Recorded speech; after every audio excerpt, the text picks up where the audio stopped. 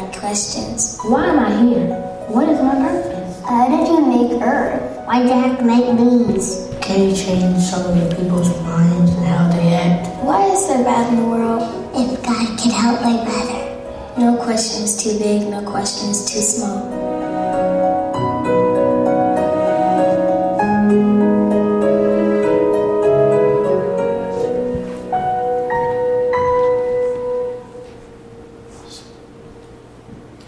Well, grace, mercy, and peace to you from God our Father and from our Lord and Savior, Jesus Christ.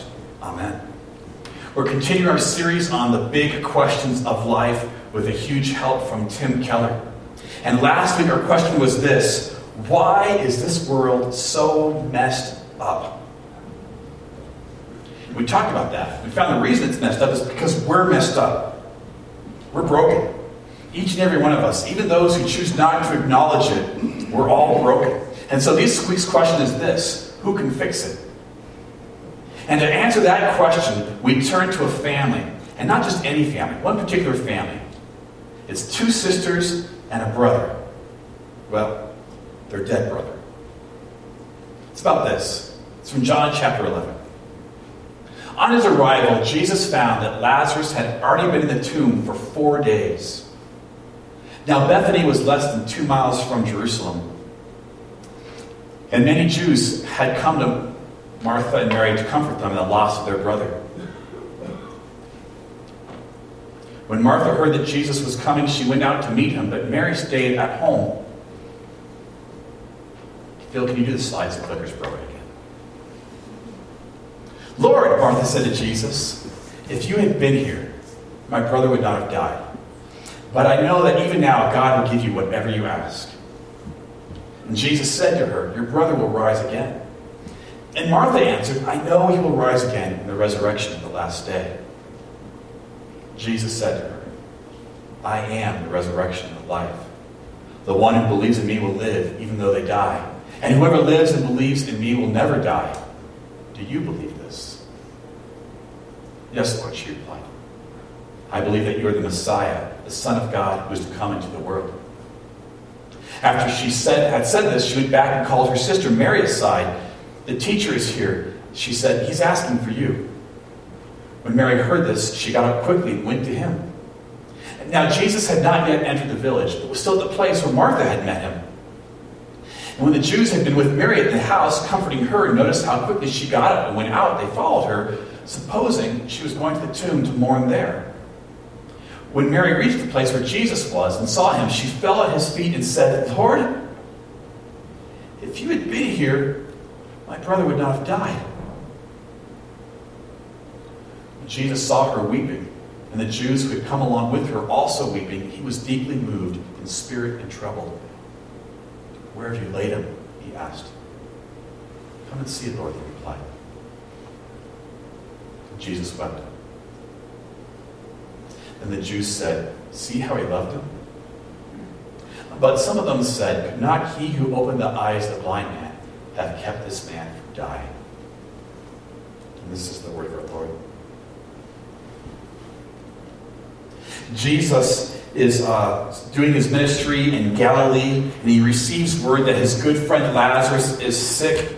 And instead of traveling immediately down to Bethany, which was close to Jerusalem, a couple days' walk, he tarries and he lingers on purpose. And Lazarus dies. And Martha and Mary are extremely upset. And Jesus finally gets there, and they say those words to him, nearly the exact same phrase. Lord, if you had been here, my brother would not have died. How many of you have been in that place? Like, Lord, if you had stepped in, things would have been so much better. Lord, if you had jumped in, I'd be doing a whole lot better right now than I am today. Lord, if. When Jesus comforts us, he comforts us in two ways. Sometimes it's a word of truth that Jesus comforts us with. And Jesus says to Martha, I think the best phrase that's in all of Scripture, he says these words, I am the resurrection and the life. Whoever believes in me will live even though he dies. And whoever lives and believes in me will never die. And the grammar there is very odd. At first glance, it does not make any sense at all. He says, I am the resurrection and the life. More properly, grammatically, he should have said something like, I've come to bring the resurrection. I've come to give life and bring the resurrection. Something like that. But he doesn't say that.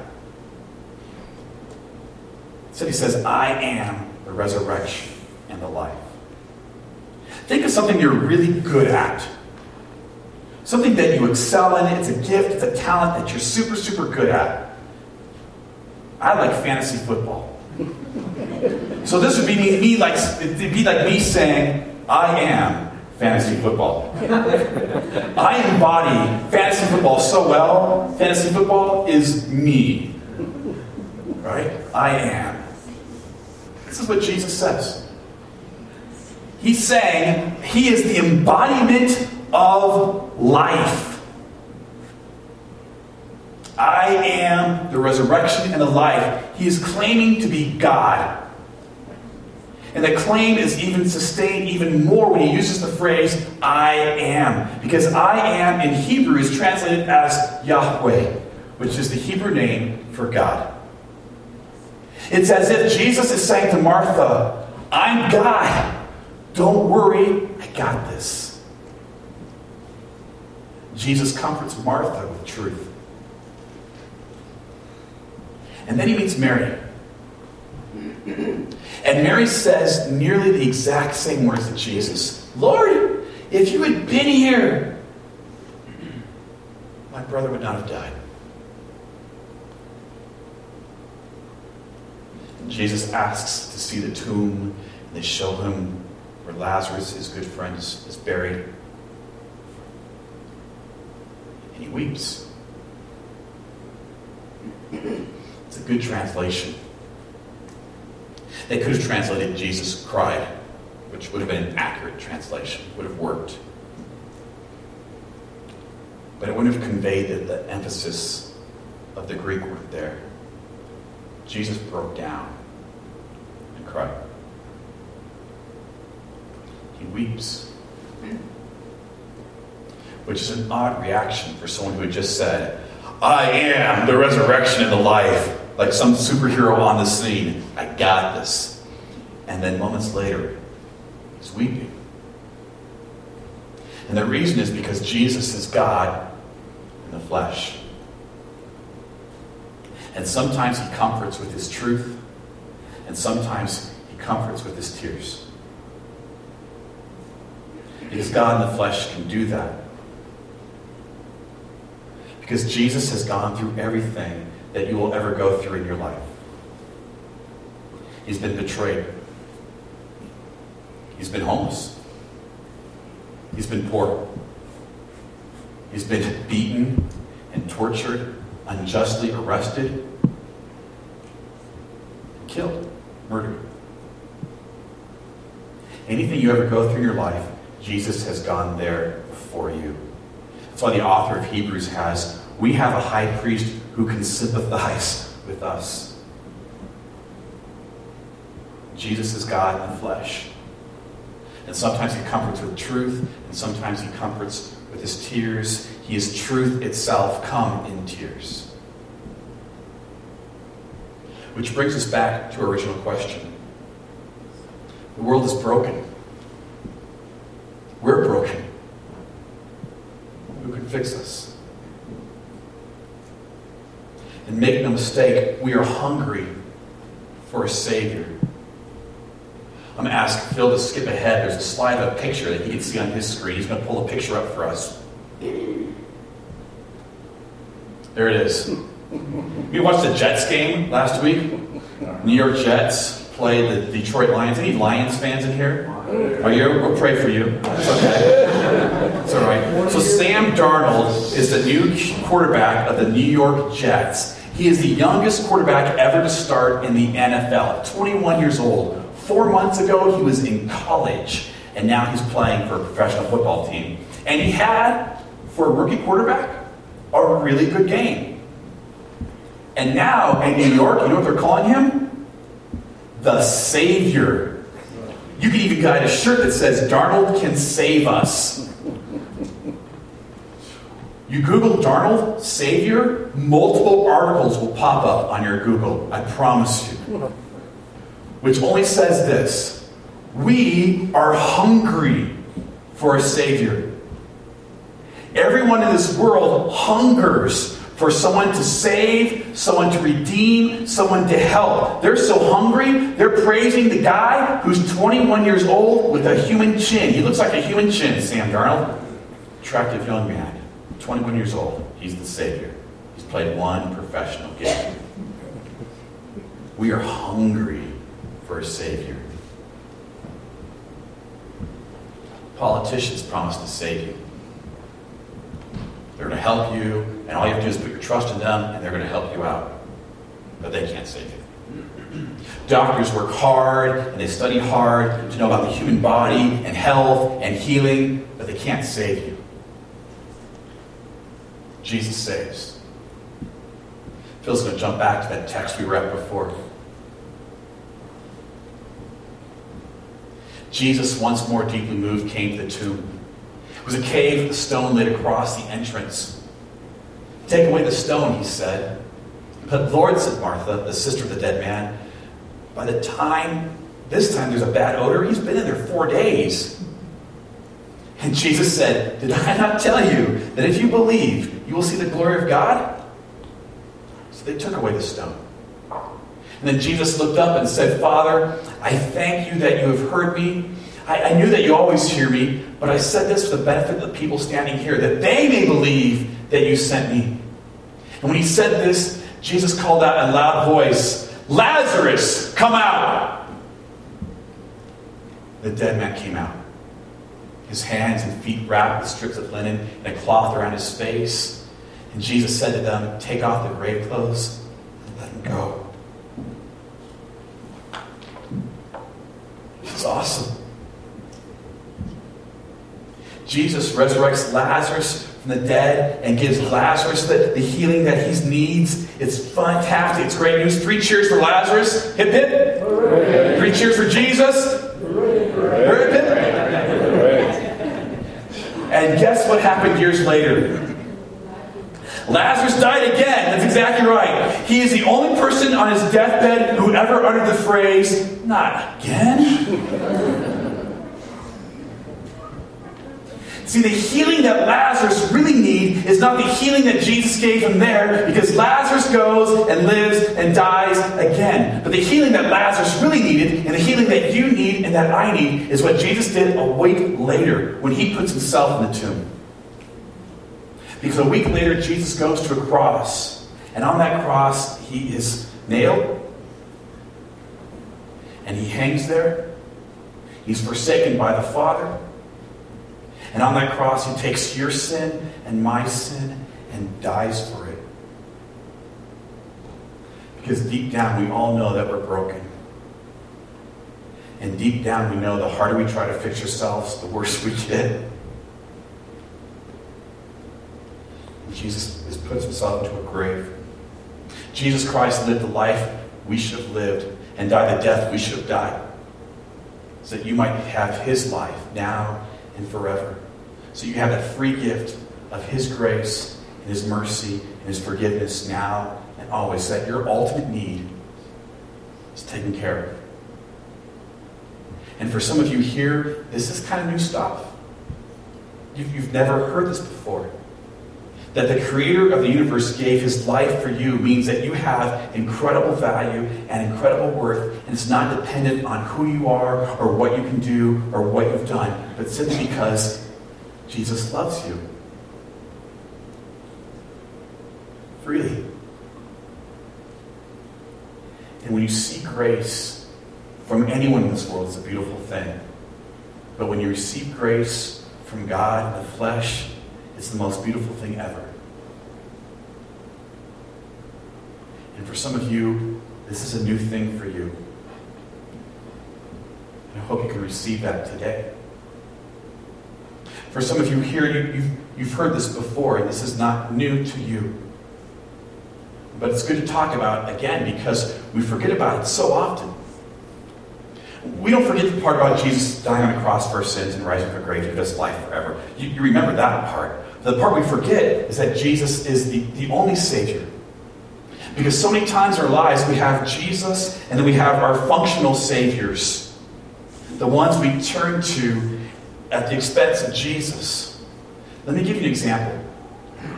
I was meeting with a woman. This was in California 15 years ago. You don't know this person. I always give examples of people you'll never meet who are far, far away. And she wanted to divorce her husband because she wasn't happy anymore. And so we talked a little bit. And they come to understand that her husband wasn't really doing anything wrong, per se. He had stopped pursuing her like he should have. And men, we do that sometimes, right? We snag our brides and they're like, job done. Got one. And then we kind of slow down our pursuing. And he had done that, So he was doing that. He wasn't doing anything bad. Everything he was not doing was fixable. But she wanted to leave him because she wasn't happy anymore. Because she thought if he was the one, then she would be happy. And she'd be content. And she had turned her husband into a functional savior. She had raised him up so high that of course he was going to fail because he can't possibly be responsible for her happiness and her peace and her contentment because that's Jesus' job. That's not his job. And so he failed. And of course, you lift anyone up that high, they're always going to fail. They can never reach that bar, that standard. She had a functional savior. We do it with our careers. We use our careers as functional saviors. And you know your career is your functional savior because when you succeed, it goes to your head, and when you fail, it goes to your heart. And when that happens, you have a functional savior.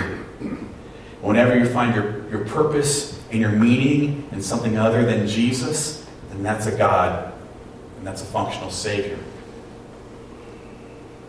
And so when things go poorly at work, it goes straight to your heart, and you're miserable. And when you succeed, it goes straight to your head, and everyone else around you is miserable. Because you have a functional Savior. And so Jesus said to Martha, he says to you today, I am the resurrection and the life. Whoever believes in me will live even though he dies. And whoever lives and believes in me will never die. Do you believe this? The best words ever spoken, I believe. Jesus says to you, I am the resurrection and the life. Do you believe this? This is new to you. I'd love to pray with you that you might receive Jesus as the one who died on the cross for you, who redeemed you, who paid for your sin freely and totally and completely because he loves you. I'd like to pray with you. If you've heard this before and you're like, this is good stuff, you'd like to take that other time to say, I'm going to take this time again, Lord, and confess those sins, those functional saviors. I'd like to pray with you too. So in some churches, they have a tradition of an altar call. And we don't typically have that tradition here, but we're going to today. And so I'd like to invite you to come up if you'd like to. And whether this is new to you and you'd like to receive Jesus as your Lord and Savior, or you'd like to say, you know what, I'm going to take some time and just kind of put down some functional saviors I've been clinging to, and I need to stop clinging to them because I'm miserable, or the people around me are miserable. Or I'm living in fear, I'm living in anxiety, I'm living in worry, I'm living in doubt because I'm clinging to functional saviors and they're just not working because, well, they always fail. So Matthew's going to play a little bit right now. If you'd like to come on up. Laura's going to sing a little bit right now. And if you'd like to come on up, feel free to do so this time.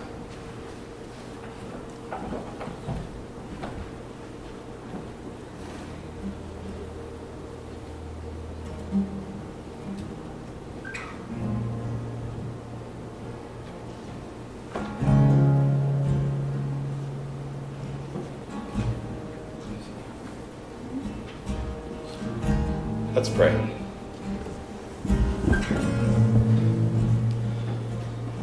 Lord Jesus, Lord God, we thank you for who you are and for what you've done. Lord Jesus, we thank you that you came, that you lived the life we should have lived and died the death we should have died. Lord, that you are our Savior and that you've redeemed us, you've bought us back. Really, no strings attached. And Lord, for some folks here who might be turning to you for the first time, Lord God, we ask that you would intervene, that you would enter the hearts, that they would lay down their burdens, lay down their failures, lay down their insecurities, lay down their sin at your cross, Lord God, and receive your grace and your incredible love and freedom and acceptance. And Lord, for all of us here, Lord, we cling to those functional saviors, whether it might be work or bank accounts or a person, Lord God. And we find our purpose in meeting in that person. And Lord, we ask that we just love those people, be thankful for the gifts for what they are, Lord God, but not cling to them. Not find our security in them. But find our life, our joy, our peace, our security, our forgiveness, our hope in you. Lord Jesus, we ask this in your precious name. Amen.